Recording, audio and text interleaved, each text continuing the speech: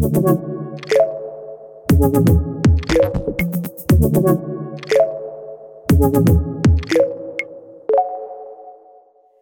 everyone, and welcome to Waking Youth. Today we have a very special guest with us. Her name is Catarina Doria. Hello. Catarina developed an app when she was only 16 years old called Sai Pra Lá, an app that maps sexual harassment in the streets of Brazil. She also writes poetry and some, I would say, activism work. And right now she's living in Spain and she's studying communication and digital media at IE with me. And I decided to invite Catarina not only because she's my friend, but also because she really inspires me. I think you're one of the most authentic people I know. At the end of the day, I think it should be everyone's goal to speak your truth and stay authentic. And so I think the best way for us to start this podcast today is if you share a little bit of your experience with Sai Pra Lá. So what made you start this project? How did you feel in the beginning and when you actually able to develop the app? So I lived in Brazil my entire life. I mean, until I was 17 or maybe 18. And so I was always kind of used to this culture of like harassment. So for example, in Brazil, when you walk on the streets, you already know it's not going to be safe. So you should never walk by yourself. You should always have a friend, more importantly, like a male friend, you know. So that is always a thing. So one day I was walking on the streets by myself, which I shouldn't have done, you know. Not to blame myself because I'm the victim in the case, but, you know, it's something that you shouldn't do in Brazil. And I was walking by myself. And then this guy started following me. And then he started getting closer and started touching me. And I was walking on the streets and this was happening. And people were watching and no one helped me. And I remember I got really pissed. Like I was really angry and no one was helping me. And it continued until one time, like I started kind of not running, but walking really fast. And then the guy left. But I was so, like, you know me, you know, I get really like angry and I didn't say anything. I didn't scream, you know, like it was terrible and everything was like within me. So I got home. I was really angry. I started talking to my sister, saying what happened, really pissed. And then I just sat on my couch and I was like, okay, whatever, I'll watch television and this will just leave my mind. But then when I sat on the couch and I relaxed for like 20 seconds or 30 seconds, I had the idea in my head, like, oh my God, why not developing an app to map sexual harassment? And this literally was like a sentence in my head. It just popped in. And then I was like, I don't know, whatever. It's just, you know, every day you have many ideas and you never fulfill them. And I was just like, this is just going to be another idea that I'll have and not do. But then I had another thing in my head saying like, just send a message to your friends. And I was like, okay. So I sent a message to two of my friends because I'm part of the Girl Scouts, Boy Scout movement. And then I had older friends that were designers and app developers. And I sent them a message saying my idea. And they were like, yeah, sure, let's meet. And then we started meeting. And then I thought it was kind of awesome because I think it's the switch, you know, like when you have many ideas and you just like forget about them. In that moment, I was like, no way, I'm not letting this go. I send a message and then you're kind of, you know, you have to do it because now your friends are on board and you're like, there's no way going back. So we started meeting every Wednesdays and we started doing it, but then it would take too long because they were helping me. They had like lives and kids and, you know, so at that time I had my prom. So everyone was going to Cancun, like to beach and drink and party and whatever. And then I told my Mom, can I take that money and just pay for them to do the app? And she was like, well, you're crazy. You're going to regret this. I'm like, nope, I'm going to do it. So I took the money from one place and I paid them. So the app was ready in 1 week or something because, I mean, they were doing it, for work. And then I was super excited and nervous because then I had a project that cost a lot. And I was like, I'll release it to the public. And if it's a fail, it's a fail, you know. And then I did a Facebook page. And then I remember I made an Instagram post. And then I had 1 like, 2 likes, 20 likes, 30 likes. And then I had 1,000 likes. And I was like, oh, my God, I made it. So it was People from know. one day to the No, to it the was other, it was everything viral. changed. It became so. And I remember, I think in the first 5,000 likes or maybe 2,000 likes, my mom was like, "Oh my God, let's celebrate and get French fries." And we thought that this was like the best it would get, you know. And then when I went to sleep, and the other day when I woke up, I had like, I don't know, 20,000 likes. But then I had like missed calls, and then I saw that I opened the television and people were talking about me, and then Facebook was like you know, when you see other people becoming viral, I became viral in 2016, and it was like insane because like people would like, television would call me and I would be like, how do you have my number? This is freaky, like, no. And then 2 days later I was in television in Programa da Fátima Bernardes, and I did other stuff, and I was literally, I had no idea what was going on to become viral or, you know. And the problem is, I thought it was going to be cool and I would be able to help, but there was not going to be like backlash in a sense. Silly me, because there was a lot of backlash because Brazil is a really sexist country, and I was trying to, push, as you were saying, like a lot of people like me, but a lot of people hate me for being who I am, and it was more or less what happened. So in the same time, I was helping the feminist movement that was not cool in 2016. Like being a feminist is like, oh, I don't believe in feminism, I believe in like humanism. People don't say that anymore, but in 2016 that was the thing, people saying that what's feminism or whatever. And then I had a lot of men, coming at me and saying awful stuff. So it was like, it was a great moment of my life, but it was a moment in which I had to deal with a lot of hate. How did you feel in that moment? Like actually, like when everything changed in your life, like did you feel like it was real? Like what was your... No. And then you have to do all of those interviews. Like what were you feeling? I don't know. I think it was super crazy because I kept receiving messages, and it's just going to be really intimate and kind of disgusting here, but I didn't have time to pee. Like, I didn't. Because I would tell my sister, I was like, Julia, like, my phone would pop all the time, pop, and I would be in calls for 5 minutes because there were people, like, saying, come to I don't know what stage to talk about this, come to television here. So I had to juggle this all, and I was like, Julia, I need to pee so bad, but I can't. So I just gave her my phone, and I just went to the bathroom. I was like, I don't care, And at one point, like, when Fatima Bernardes called, I was like, when is this real life? Like, is it fantasy or not? But then after 1 week, and when I went to television and it was like live, I was like, okay, this is it, this is my life now, and now I just have to deal with it. And I mean, I'm really bubbly, so I don't care, I'm not really shy, so I was just like, okay, I'm in it and let's do this. So it was great and crazy. To become viral is something that's like, people think it's just cool, but as I said before, it's really hard too, because it just gets lost and you don't know what people are talking about you anymore. Yeah. And what would you say, because you were also talking about the fact that, of course, we have a lot of ideas, but to actually make that shift, like from one thing is having an idea in mind, the other thing is actually making the decision that you're going to go forward. What would you say to people that have ideas and that have one specific idea they would love to make it happen, but are afraid of giving that first step? I think today I was actually watching a YouTube video, and then this girl was talking about the 5 seconds rule, and it's not about the food one, but it's the 5 seconds rule. Yeah. I read that book. Yes. Yeah. So it's basically like, if you have something, don't let your brain think about it too much. Just in the 5 first seconds, just move your body. In my case, I remember I was sitting at the couch, like kind of laying down, and then I was like, whatever. And I was like, no. So it literally took me 5 seconds to turn around, take my phone that was on the floor, and send a message to 2 friends. And in the moment I sent the message, it became real. So like, there was no backing up and say like, oh no, forget about it. It's just done, So I think if you have a good idea, don't think about it. Don't start like, yeah, of course you have to plan, but just take a piece of paper, a pen, and do it. Send a message to your friend, or you have to, I don't know, just literally do it. Don't think about it, because if you think about it, you'll think about like 10 reasons not to do it. No, it's interesting because when I was preparing to start this podcast, actually that was the 5 second rule book was one of the books that really helped me. Because like, this idea that we have to feel ready is bullshit. Like, we're never gonna feel ready. No. So we just have to put ourselves out there. So what I do usually is like, when I think I'm gonna do this and I'm gonna invite this person to go for lunch, and it can be a date, someone that inspires you, or you're gonna start a podcast or start writing for Medium, whatever it is, just do it right away. Just send the email to the person you want to invite, and just put yourself like, take the fear, walk hand in hand with your fear. He's your best friend, because those situations that you're most afraid of doing, those are the situations that are gonna make you follow your path. Those are the scariest one. But then once you start, you just 100%. It just starts happening. Everything that you just said, I agree 100%. And it's everything. When we're talking about feelings, if you like someone, it's just not only about ideas, Mm-hmm. It's just like, take those 5 seconds of courage and just go for it. Like, just go for it and don't look back.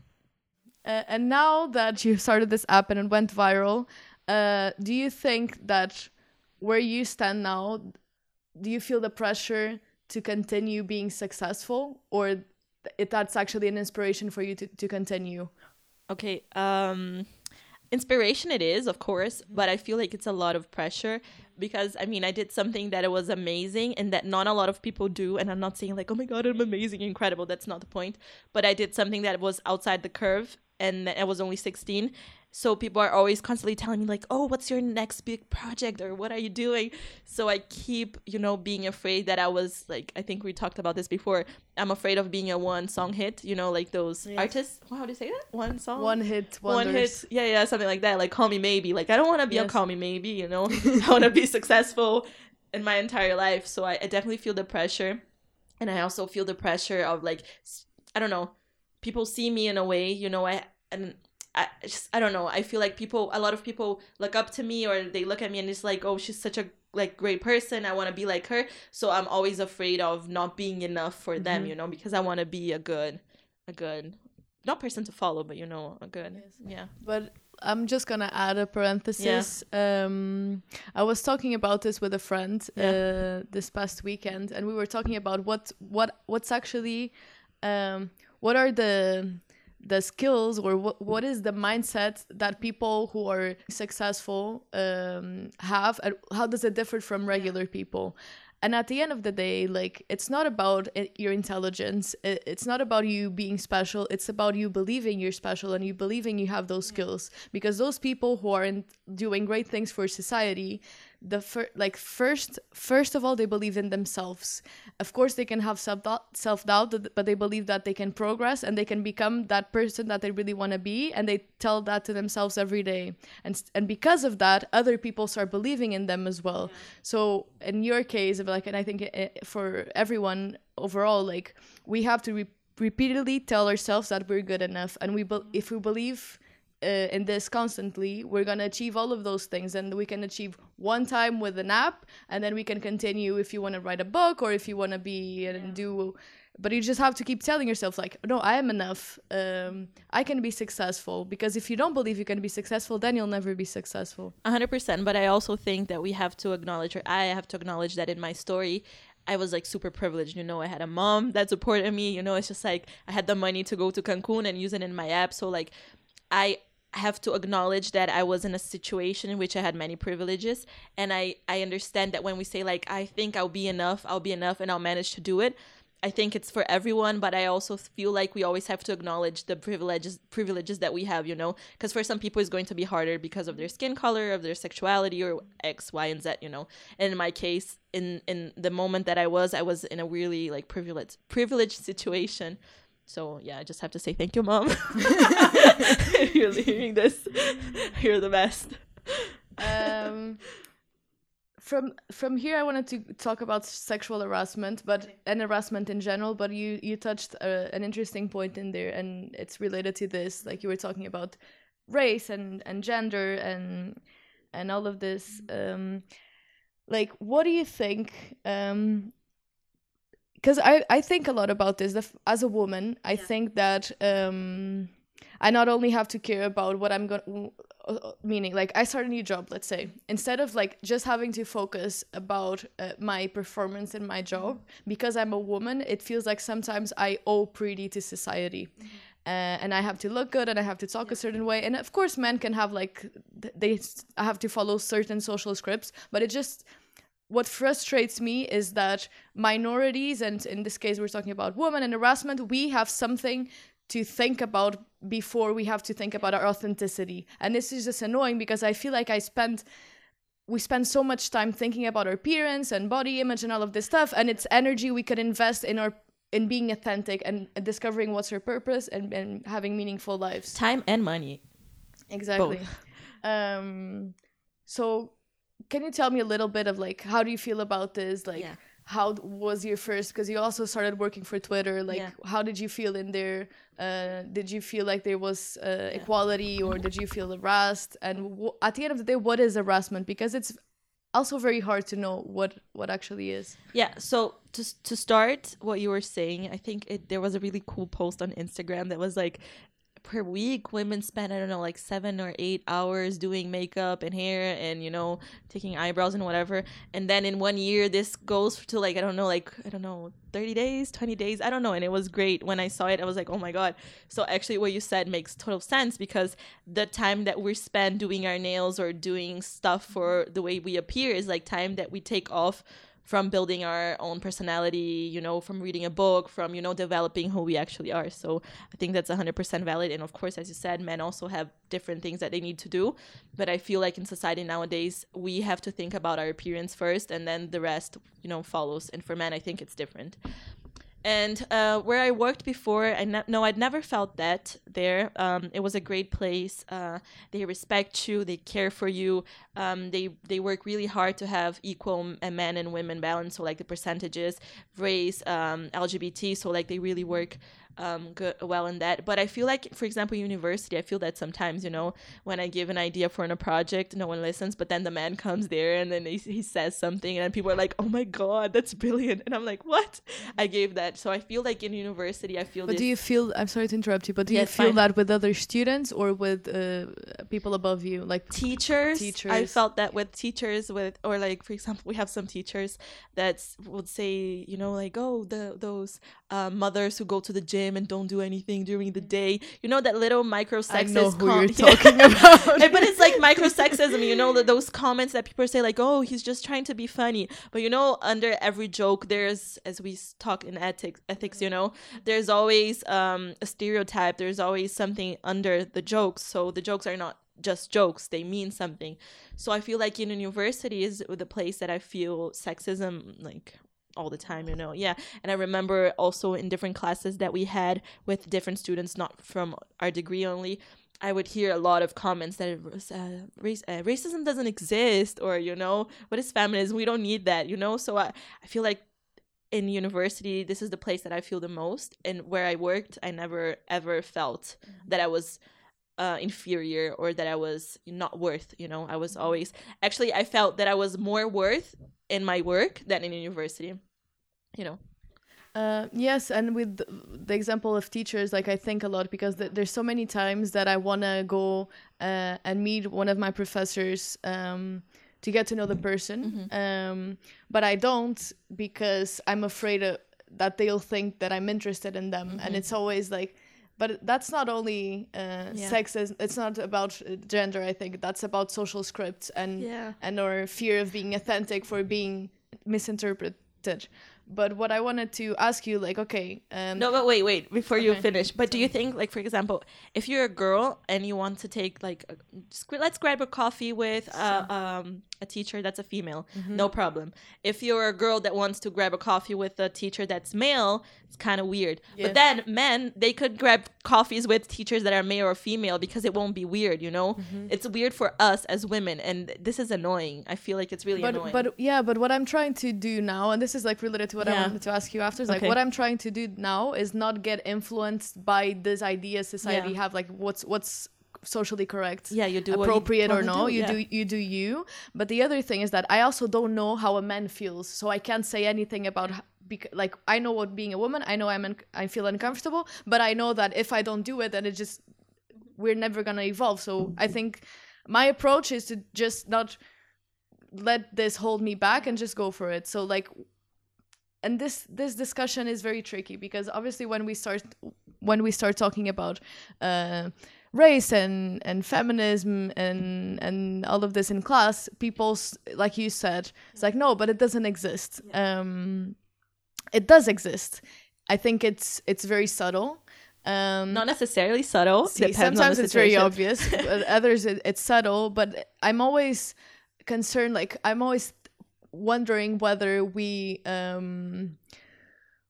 should all be activists and keep talking about these issues all the time, or if we just like continue with our lives and try to make these individual decisions of not letting this hold us back. Like, what do you do on a daily basis to fight this? Like, do you try to have this discussion with people, make people aware, or just like through your actions not give a shit about it, No, I speak, like, for me it's really important, and it's different ways that people I didn't think about in Portuguese, I'm sorry. But it's when you're talking about social movements, like there are different ways people act. Like some people, they just keep quiet and with their actions they show. But there's also people that speak up. In the case, of course, I use this day by day, but I also speak up. And for me, speaking up is really important. So just a fun example. I had a friend that told me one day, she was like, Katarina, why do you tell everyone that you're bisexual all the time? Literally, you greet someone saying like, hey, I'm bisexual and my name is Katarina. And I'm like, I do this on purpose because if someone is listening, for example, right now, the podcast, or if I'm in the room, I want people to know that I am bisexual and I'm not afraid of that. So if people are also in the room and they're also bisexuals or lesbians or gay, they will say like, oh, she's here, she exists, I'm not alone. So for me, I'm not afraid, but for other people that didn't come out of the closet, they are afraid. So by knowing that someone like them is in the room is important. Same thing is, for example, many times I had classes in a room full of men, and then I had other like 5 or 6 girls. And in the moment that I would speak up about feminism or how they were being rude towards women and whatever, I could see the eyes of the other girls, light up, because they were like, oh, okay, I'm not by myself. Like, there's someone here that thinks like me. So I think there's a really important part of speaking up. And I did a tweet yesterday that I said something about, I really dislike people that are only pro-social movements when it's convenient to them. So, those people that take pictures in the LGBT parades and they're like, oh my God, I love gays. And then when they're in the room and they hear someone saying sexist or homophobic comments, they just stay quiet, And I hate that. For me, if you're telling me that you are pro a social movement, if you're in a room and someone's being racist or homophobic, you have to speak up. You cannot let these things happen, And for me, that's something that my pet peeve, the thing that I hate the most, is people that fake being pro social movements, If in those moments you keep quiet, I think if you have the strength, if you have the courage, you have to do it until people, until we live in a society that things are okay. Yes, no, I think that's beautiful, and I think that's very much your mission. You always speak up about these issues. I'm annoying because I remember in class. This is why I said in the beginning the authenticity, because she starts speaking about race and gender, and she gets really passionate, and then people start looking. But I 100% agree with you, because at the end of the day, if we don't talk, things are never gonna change. But I think like I'm very hopeful about the future, and I'm going to share this because we talked a lot about bisexuality and all of these things, because it really is a taboo still, like in our university. In university and I don't know, not Europe in general, because if you go to Germany, Berlin, like it's different. Yes. But I'm saying like in our university right now, for example, in Brazil, the social circles that I was in, everyone was bi. Like it was great, but I mean, we know that in Brazil is one of the highest taxes of trans people being killed and whatever. But continue, yeah. Yeah, I think it's more normalized. Overall, it is a taboo to talk about bisexuality. It is okay for women to say that they are bisexual if they're bisexual and not gay, because it's kind of hot. But this is like very from the male perspective. It's very hot for a woman for once in a while be with another woman, but kind of like to for their pleasure, to provoke the man. Yeah. But I think like that. So we're still not there, but at least this is evolving. But like, I really think that we should talk about it more often. And I remember that when I moved away from Portugal, I started questioning, like I never felt attracted to a woman, but why didn't I even consider this? And because literally no one talks about it. I remember we had this conversation in my bed in Segovia. And yeah, and even now I'm like being self-conscious about what I'm saying, because we really don't talk about this. But basically I had this friend, and I started feeling these things for my friend, for my girlfriend. A tingling sensation. And then I was like, okay, but I'm actually going to explore this. And so I remember I went, like, she's really my close friend, so I had no problems being honest with her. And I told her, look, I think I have feelings for you. This never happened to me before. But then that was my first step. And that was like opening a door to a whole different world. Pandora box. And it's just like, it's so interesting that all that stuff people say sexuality is a spectrum. It really is. Like, since I was a little kid, I was formatted to think in a certain way. And it only took me this one first step to realize that there's a whole different world, and there's this world of women. And actually, I do feel attracted to other women. Like at this point, I don't know. Like I think I love the concept of pansexual, that we are attracted to people, and it just matters the essence, right? Just what you're saying right now, it's a heteronormative society that we live in. So we are raised with princesses and princes, you know, like you have this whole, every movie that you watch is always a guy and a girl and a guy and a girl, and you're born watching and reading about guys and girls. So whenever you feel like, oh, I'm a girl and I like a girl, like it's cognitive dissonance. Your brain never felt this before because you grew up in a society that only allowed you to see boy and girl together, you know. So yeah, continue with the story with you. Yeah, just finishing with my brother. So I want him to know that whatever he feels, that's okay. Like, you're allowed to be attracted to whatever. And he's like, I see his eyes going super big, like, now it's time for me to know what you're doing, you know? And then I said, like, look, I started with guys, and, you know, I had a boyfriend, like, you met him. And then I discovered this whole different world, and I discovered that it's much more about the person than anything else. So at this point, I see myself, like, I still feel like I'm more heterosexual than homosexual because I also think I've learned how to be in a relationship with a man and not with a woman. And with a woman, if there's to be a woman that I'm attracted to in the future, I still have to learn how, like, what are the roles? Yeah, the roles. Yeah. It's the whole concept of like, like we're 100% understand. It's just like telling them it's okay. Whatever you're feeling, it's okay. Because the thing is that we're coming from a society in which, I mean, in our generation and past generations, because the new generation is different, but you know, the different was being LGBT. And if you think about this, it's insane to think that, you know, like, there's no right and wrong. It's like, it's okay for you to be heterosexual. And it's like going to someone and telling them, oh, it's okay if you're gay. It's just weird because, of course, it's okay. Like, we have to understand the concept of like social constructions, you know? And we live in a society nowadays that it's just like, it's weird, it's different, it's like edgy to be LGBT. And that's bullshit. Like, it should just be normalized. It's like, whatever, if you like girls, if you like guys, it should not be the topic of conversation.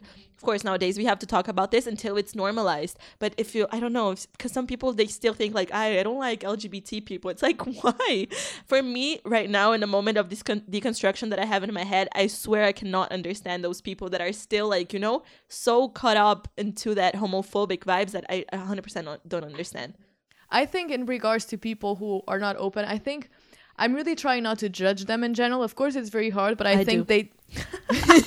I do judge them because I think nowadays, I mean, you know, you being closed-minded, you're affecting the life of thousands and millions of others, you know, like, no, it's okay if they don't like LGBT people. It's not okay, you know. But let me just finish my point. Okay, sorry. Because I think that, like, what I felt moving to Spain was that, like, I was mainstream. I was mainstream in the sense, like, I was told all my life what to do, how to behave, and I come here and I have the opportunity to start experimenting by myself, like what type of people I want to be friends with, what I want to do professionally. And then I discovered, like, wow, like, I can literally be whoever I want. And like, I'm so privileged that I had this opportunity to open up this world. And I feel like those people who are judgmental, like, they're actually stuck in fear. They're stuck in other people's expectations of them. And for me, like, the no judgment is like, I'm going to make them, like, I think the best way for you to make those people who are close-minded understand that they're close-minded is like, okay, I'm not going to shout at you. I'm going to try to understand you and approach you with empathy to then make you see that there's a better way of being. There's a better way that you can be in your life. You can feel better about yourself. And that comes with respecting others, allowing others to be themselves as well. And then they started trying to understand what, in fact, they actually want and not what other people and like what religion told them. So I think... But I understand what you're saying, this thing of being like calm and trying to understand and have a dialogue and whatever. But I also think that this is, before we were talking about different ways, like some people, they speak up and the other people just, internalize. And I think it's different, because I don't see like a person, for example, I suffered a lot of like harassment in Brazil, and then when I go to class and then people saying like, oh, it's not dangerous, it's not, I get pissed, I get angry. So I hate when people are like, no, but you have to have a calm dialogue. I think there's certain topics that calm dialogues, like, I think it's too much to ask for a minority or a person that suffered to be calm and have a dialogue with a person that oppresses her normally. I'm not saying that you are the person who oppresses me. But, for a girl to explain to a guy why rape is wrong, and the guys are like kind of laughing. It's just, I'm going to scream at you. Don't tell me to be calm and have a dialogue with a person that, it's not you who oppressed me, but it was a fellow, a guy like you that did. So I think, yes, if you can have a dialogue with respect and calmness, great. But I feel like I think screaming or being angry at people and raising your voice, it's 100% valid if you feel like it's too much for you, you know? Like many times that I had to, you know, speak louder because people were simply like, you know. Yeah, no, I agree. And I don't regret. It's just like you have different types. Yes, and there's no patience in the world for us to have peaceful conversations with people. No, there's not. Yeah. And what I was saying before, it's just like people having these closed minds.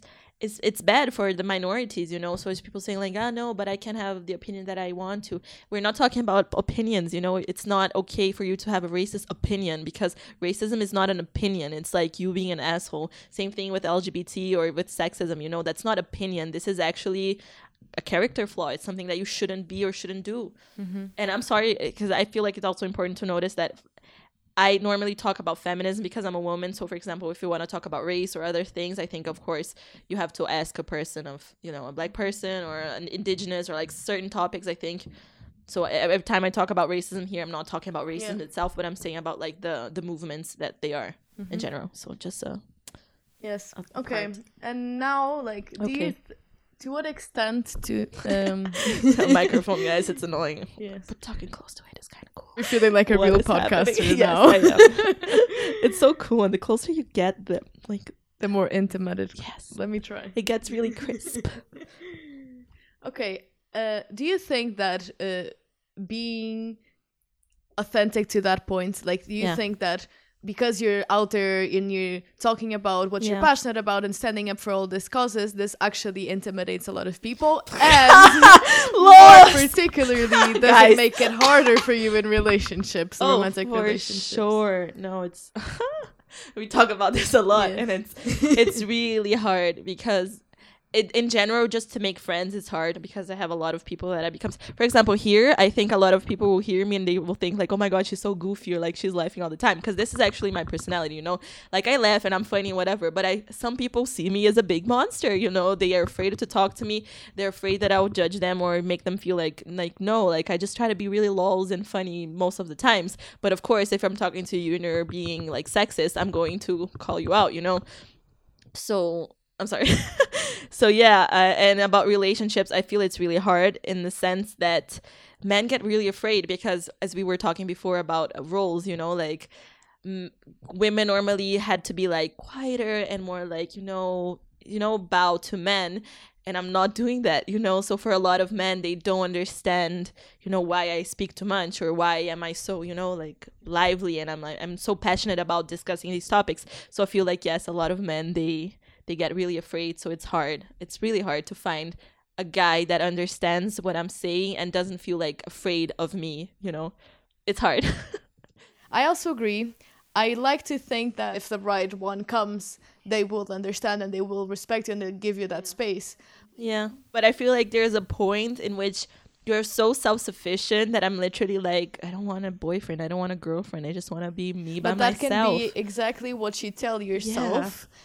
And that can have a deeper... Oh, no, 100%. Like, for example, maybe I'm just thinking that because I'm too afraid to know that no one wants to be with me. Like, I mean, there are many different, like, ways you can see this, but 100%. I feel like relationships are hard for everyone, and for, like, women who speak up is, like, harder. Yeah, but in regards, like, I really wanted to talk about relationships at some point, but this self-sufficiency... thing, like I really relate to that because I do, like, I'm in this stage where like I'm discovering myself, I'm exploring the world, that I feel like I don't need anyone holding me back, but we shouldn't really look at relationships like that. But I also, what I feel is that what they're looking for in a relationship is salvation. And I listened to this, I think I told you this before, but I listened to this talk by Marianne Williamson. And she was giving a talk on romantic relationships and spirituality. And she was saying that our generation, most people do not believe in God anymore, but they transferred all of those feelings to romantic relationships. So that idea that once you connect to God, like you pray every day, you're going to find, like, you're going to feel whole and feel connected and you're going to be saved and then you go to heaven. We don't have that belief about God, but we have about relationships. So we think that there's one person that is going to save us from everything else. And when we find that person, we're going to be whole and everything's going to be perfect. And that's crazy. And that for you, like, it's just crazy because I do see this in, like, relationships. Yeah. I feel like people are expecting from me, like they want me to be text them all the time and be there all the time for them, and they think I'm gonna solve all their problems, and they also want to be that person for me. And like I've built such an amazing group of like friends, and I have my family, and I have this project that I want to do, and I have school. Like I have like a solid like structure. It's not one person that is going to solve all of my issues. And it's a lot of weight to put into a person too. Like if you go in a relationship with this idea of like, you're my savior, you're putting so much weight in someone's shoulder, you know, like they already have their lives. Like don't put yours. I think like what people say, like, in Portuguese we say, você é metade da minha laranja, you're half of my orange. Yeah. Like you should be in an entire orange and the other person should be an other orange. You should be two oranges together, not half of one orange to be one, you know. I feel like you should never put that much weight in someone's shoulder, because then it's not a relationship. It's like you want a mom, you want a nanny, you know, you want something else. You don't want a partner. You want literally like a nanny. No, but it's exactly that, and I really recommend all of you to watch that. It's like Marianne Williamson on love and spirituality. Because only when we understand that we have to work on ourselves first, that's when we're ready for relationships, because we're adding value to our lives and not just like putting pressure onto each other, you know? Yeah, for sure. And now to end, I'm going to explain what I'll be doing in all of my interviews from now on. I'm basically going to ask you a question, and then 10 years from now, like, and this is real, like 10 years from now, I'm gonna call you or do a podcast, like, but I am gonna contact you and say this is what you answered, and think about this, right? Okay. And so because the whole idea is that this is a podcast from young people to young people, and I think that our opinions matter and we should express them more often. But also, like, there's a lot of things about the future that are scary. So this is also for us to find a direction, and this is really like why I'm doing this, to give me a direction, but to tell other people like in our position that it's okay to be lost. To be lost. Yeah, we're all lost. It's fine. So I'm gonna ask you, why do you think you're here? Why are you here on Earth in general? And ideally, who would you like to be in the future? What's your ideal life, and why are you here? Why am I here? And in 10 years time, we'll call you Katarina. This is what you answered. Like, how are you doing? Or we do a podcast. Okay. Hopefully we do a podcast. Yes. I'll still be doing this podcast. Okay, I feel like I am here to disrupt, not necessarily technologically or whatever, or maybe just make people uncomfortable in a sense. I really like talking about things people don't. That's what I always wanted to do, a podcast of talking about stuff people don't want to talk about, because I feel like there's so much. Do it. Yes. I feel like there's so much there that people don't want to talk, or they're afraid, or I don't know. And I don't feel that. Like, I'm never afraid to speak up or say something. So I feel like my reason to be alive right now, and I don't know, I feel like my mission in life is really to, you know, speak up and tell my truth. Not saying that I'm 100% right all the time, because I'm not. But I feel like, you know, I'm always going to be that person who is kind of like, I don't know how to say that, you know, like, feel the fuck. I'm always going to be there like, hey, have you thought about this and that, Provoking, you know? Yeah, I think I'm a provoker in a good sense. And 10 years from now, that's the other question. No, in 10 years from now, I'm gonna contact you. Okay. But like, we can think like 10 years time. What would you love to be doing? Like, how would your life be looking? 10 years from now, I'll be 32. I don't know. I think I'll have a nice house and I'll be working something that I like. It's just really generic, but I don't know. I just hope I'm happy at that time. Like, I have no idea what I'll do while I'm working. And I just wanted to give parenthesis here. I don't know how to say that, but if you hear this and you think that, oh my God, she has her life like figured out, like, I'm lost. Like, I cry at night, you know, like when I go to sleep sometimes. I call my mom. I'm just like, I have no idea what I'm doing with my life. So it's not because I did like a cool internship or I did a cool app that, you know, I am someone that is just like, you know, because I see some people on LinkedIn and I'm like, oh my God, they have their lives figured out. No one has their lives figured out. Like, it's scary for everyone. So I hope that in 10 years from now, I'm not scared anymore, because I feel like I'm scared of life, even though I love it. Of course, like, I'll be talking a lot about like the future and how we're scared, but like, we basically choose how we want to feel. We can feel scared because everything is uncertain and it creates like anxiety, and we live in that anxiety of what's going to happen. Or we think it's so exciting because we have no idea what's going to happen, but we realize that it's only through being in the present and paying attention to the signs that life is giving to us in the present that we will build the future that we actually want to create. Well, thank you, Kata, for coming here and taking the time. I really appreciated spending this time with you, and I think it was a very fruitful conversation. And maybe you'll come here again and we'll have another conversation on a lot of other topics that we need to discuss. Thank you so much, guys, for listening. Bye, guys. Bye. Have a beautiful weekend. We're going to Samba now.